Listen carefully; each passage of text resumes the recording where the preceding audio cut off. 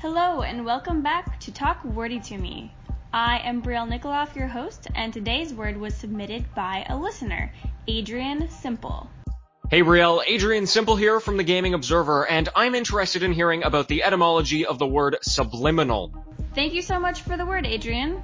So, beginning with the definition of subliminal, we've got an adjective that means below the threshold of sensation or consciousness, or affecting someone's mind without them being aware. So this word is used a lot in psychology and advertising and marketing. Interestingly, the word sublime can be traced back to the same Latin roots that subliminal comes from, even though, if you think about it, they have completely opposite meanings. Subliminal is implying something beneath, while sublime is something that's exalted or elevated. So, to solve this mystery, we can take a look at both of their component parts, namely sub and lim. As you may have guessed, the prefix sub means under, below, beneath. But it's actually a little more complicated than that. It's actually come to mean up to the limit, or up to and below a certain level, while the common root,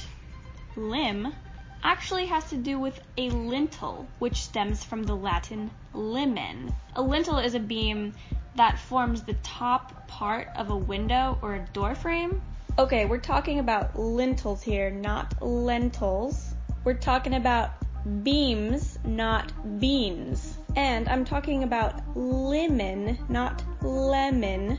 Wow, the amount of phonetic ambiguity going on right now is pretty mind-blowing. And somehow it all relates back to food. It's making me super hungry.